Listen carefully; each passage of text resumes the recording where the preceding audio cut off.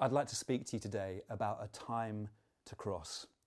I really believe there's a decision moment for us as we gather in church here online today, and it's a decision around whether we're going to cross over or not. Let me explore that. A few months ago, I was running and jogging, as I was trying to do a little bit of during lockdown, and up came a notification on my phone. And as I was running, it caught my attention, and so I looked at the notification, and it simply said, "Congratulations, you are in the top 1% of Coldplay fans worldwide." And I was like, how's that happened? It was a notification from Spotify, so I quickly realised it's because I was listening to so much of Coldplay. And initially I was full of pride. I was like, wow, look at me, out of the millions of people, and some of you who listen to Coldplay, I'm in the top 1% of fans. I'm a super fan.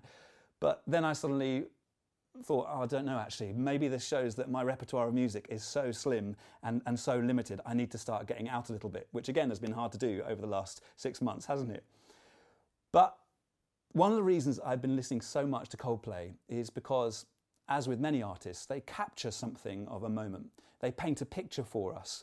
And Coldplay's album that came out at the end of 2019 has almost been like an anthem over all that's happened in 2020. It's described all that many of us have been through as we've had to face COVID over the last 6 months. One song in particular, although the whole album echoes issues of racism, issues of fatherlessness, loneliness and friendship, the song Everyday Life, which completes the album, is like an anthem, prophetic, poetic anthem over our time. It speaks of everybody hurting, everybody in pain. Look at what the world's going through. It asks provocative questions, and here's one of the questions that album asks, that very song asks. What kind of world do you want it to be? Am I the future or the history? And that may be the decision we need to start thinking about and making. As I've pondered that song, I've also been led to the story of Jacob, that, as you know, is captured in the book of Genesis. And interestingly, that song Everyday Life and the story of Jacob caught in the Bible have all kinds of cross references. Now, I don't know if Chris Martin sat down and read the story of Jacob and then wrote Everyday Life.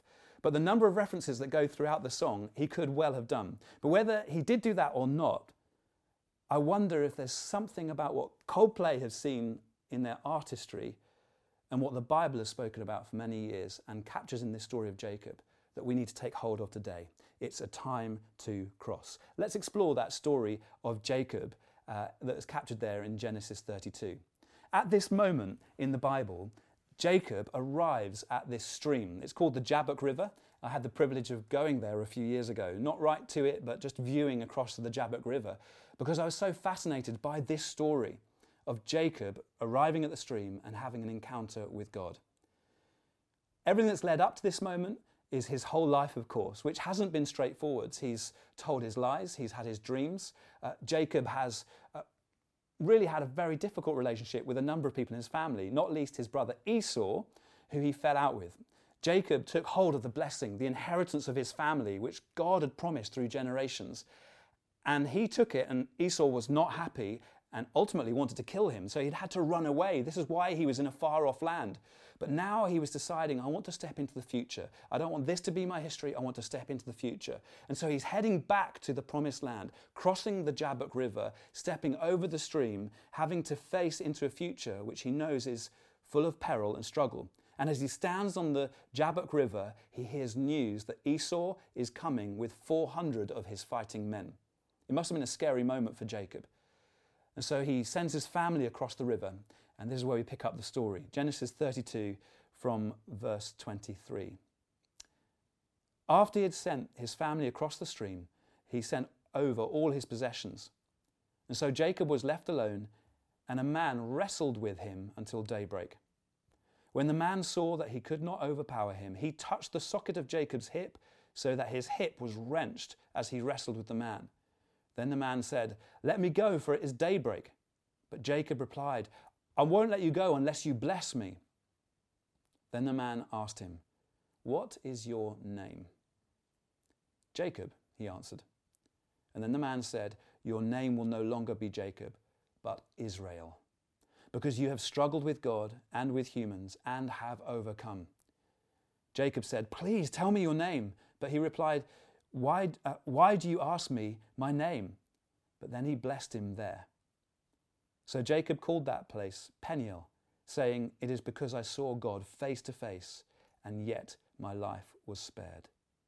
The sun rose above him as he passed Peniel. This moment in Jacob's life is a decisive moment. It's this crossing over moment. And he encounters God. It's like this wrestle. And it literally says there that he wrestled with this image of a man, which was God. He recognized it as the face of God. That's why he names it Peniel. And he wrestles with God. And in that moment, God renames Jacob Israel. Now, Israel literally means to overcome. Someone that overcomes. You've struggled, but you've overcome. And it's got connotations of questioning, grappling, wrestling, dialogue, confrontation even. It's almost like Jacob has had this confrontation and wrestle with God, questions and dialogue before he steps into his future. Now, I don't know if you felt like that at all over these last 6 months. There have certainly been moments for me where I felt, "God, what's going on? What's happening? Are you with us? How can we move forwards? What's the future going to look like in a world that's been so disrupted?" And as we hit this moment right now at the end of our summer here in England, and we begin to think to the autumn, this new academic year for us as children get ready for school, and maybe you're going to university, maybe there's a job that's kicking in for you, or you're looking for a new job. There's this new season that comes at this moment in our year. And as we hit this moment, maybe like Jacob, you need to be making decisions about what you're going to cross into. Like Jacob, you may have to deal with things from the past, to settle down those things and let go of some of the history. Even just this week, a young man was in touch saying, "I just need to work this stuff out if I'm going to move forwards." He wants to meet up. And my heart leapt because I thought, there's somebody who wants to take hold of the future. He wants to lay something down to move forwards. Maybe like Jacob, you are uncertain about the future. You don't know what crossing over means. Maybe you're even fearful. It feels to you like Esau and 400 of the fighting men, they're coming to meet you, and you don't know whether they're coming and it's going to be good news or whether it's going to be really bad news. You're not sure what the next few months hold.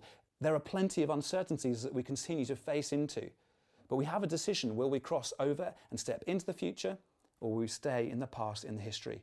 It is a time to cross. I really believe that.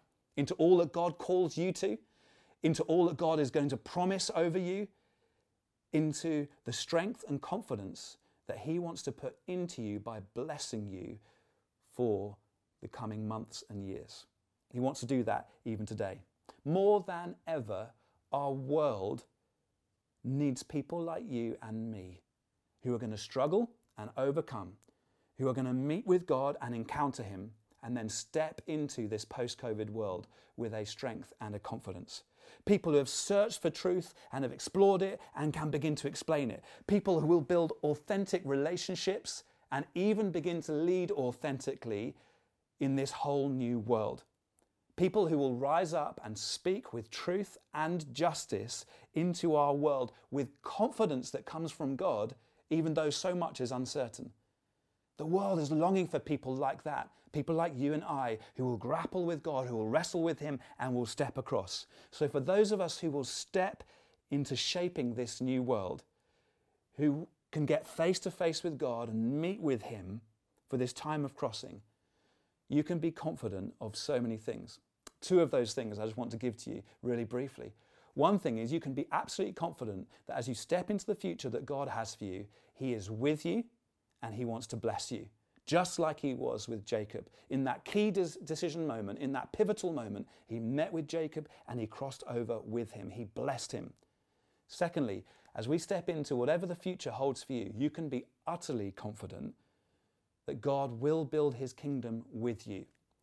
God is into co-creation. He wants to build His kingdom, not on His own, but with you, because He loves you and wants relationship with you. He's got great plans for your life that He wants you to step into and to pursue. And He wants to go with you in that. And those plans, although they may have seemed disrupted and uncertain as a result of all that's gone on, I can guarantee you that God going with you, He will lead you on and equip you and resource you for the future, just like He did for Jacob. Just a few weeks ago, my family and I, with another family, went to Wales and we climbed Mount Snowdon. Now, that would be a difficult task and adventure just for me, but let alone with our family. Our youngest child is 4 years old, and it's hard enough to get him to walk to the local shop and back, let alone to the top of Snowdon and down. But unbelievably, he actually achieved it. He went all the way to the top of Snowdon and all the way down, walking for 8 hours. I'd never seen anything like it. And one of the reasons he achieved it is because he was with other people, he was being encouraged. I was there, I was for him, I was with him. The rest of the family and this other family were there cheering him on as he went. And he knew that the task ahead was going to be a struggle and hard. But because he knew that and was with people, he was able to achieve it. I wonder if it was like that for Jacob as he crossed over into that promised land.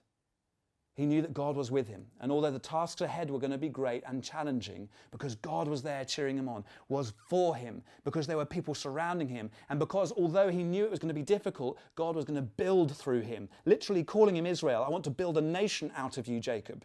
That's what God did in that moment. It's like God wants to do something great through you too, and you can know and be confident today that he is absolutely with you. You can be confident of that because just as that man, the image of a human, wrestled with Jacob on the banks, so that was like a foreshadowing of Jesus, crossing the divide from heaven to earth, coming as a man to live and demonstrate the best of life, then to die for you, and then risen to new life so that he is alive today and he wants to fill you by the power of his Spirit to enable you. He wants to bless you and be with you as you step and cross over into the future he has for you. The very end of that song, Everyday Life, that Chris Martin pens with Coldplay, with all these references to the story of Jacob, and you can listen to it later maybe. The very last phrase that gets repeated, a refrain that gets repeated, closing the album, is this: at first light, throw my arms out wide. Alleluia, alleluia. Literally, God be praised, God be praised. And in Genesis chapter 32, verse 29, at first light, Jacob falls to his knees and God blesses him there. You have a future hope. God is with you. You can be confident of that. And today is a moment of decision, not to stay in the uncertainty or just to sit in the history, but to step forwards into a future that God has for you, hand in hand with him. And if you're going to achieve that, just like Jacob, you need to receive his blessing now. So we're going to pray. And as we pray, I'd really encourage you right where you are to hold your hands out wide, almost as a statement, as a picture of saying, God, bless me right now. You may have all sorts of stuff in the past that you still need to bring to God. You certainly have stuff in the future, even though you may feel uncertain, just like Jacob. But if you meet with God and he fills you with his Spirit, he's going to empower you and me to carry his calling into the world. So let's just receive from him right now. Lord God, I pray that by the power of your Holy Spirit, you might come and you might bless us afresh today. Lord, we need you. As we step into this new season, this new academic year, Lord, we need you. So come in our homes, in the places where we're watching right now. Would you fall by the power of your Spirit?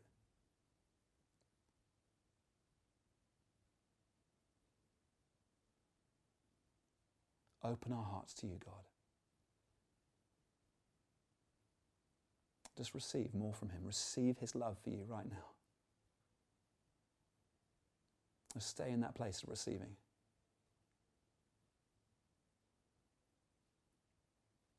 Thank you, God. Thank you, you're for us. You're with us. Thank you that you're filling people right now with a confidence, a faith that could only come from you. Some of you right now, you needed to hear this today. And it's like God is filling you with his Spirit to enable you to step into the adventures ahead. Even though you might feel exhausted, you might even feel confused by the past. But right now is a moment of decision. I'll encourage you to make that decision as you receive his Spirit right now to step into a future with God. Thank you for what you're doing. in homes all over London, all over the world. We bless you, God, as you continue to bless us. In Jesus' name.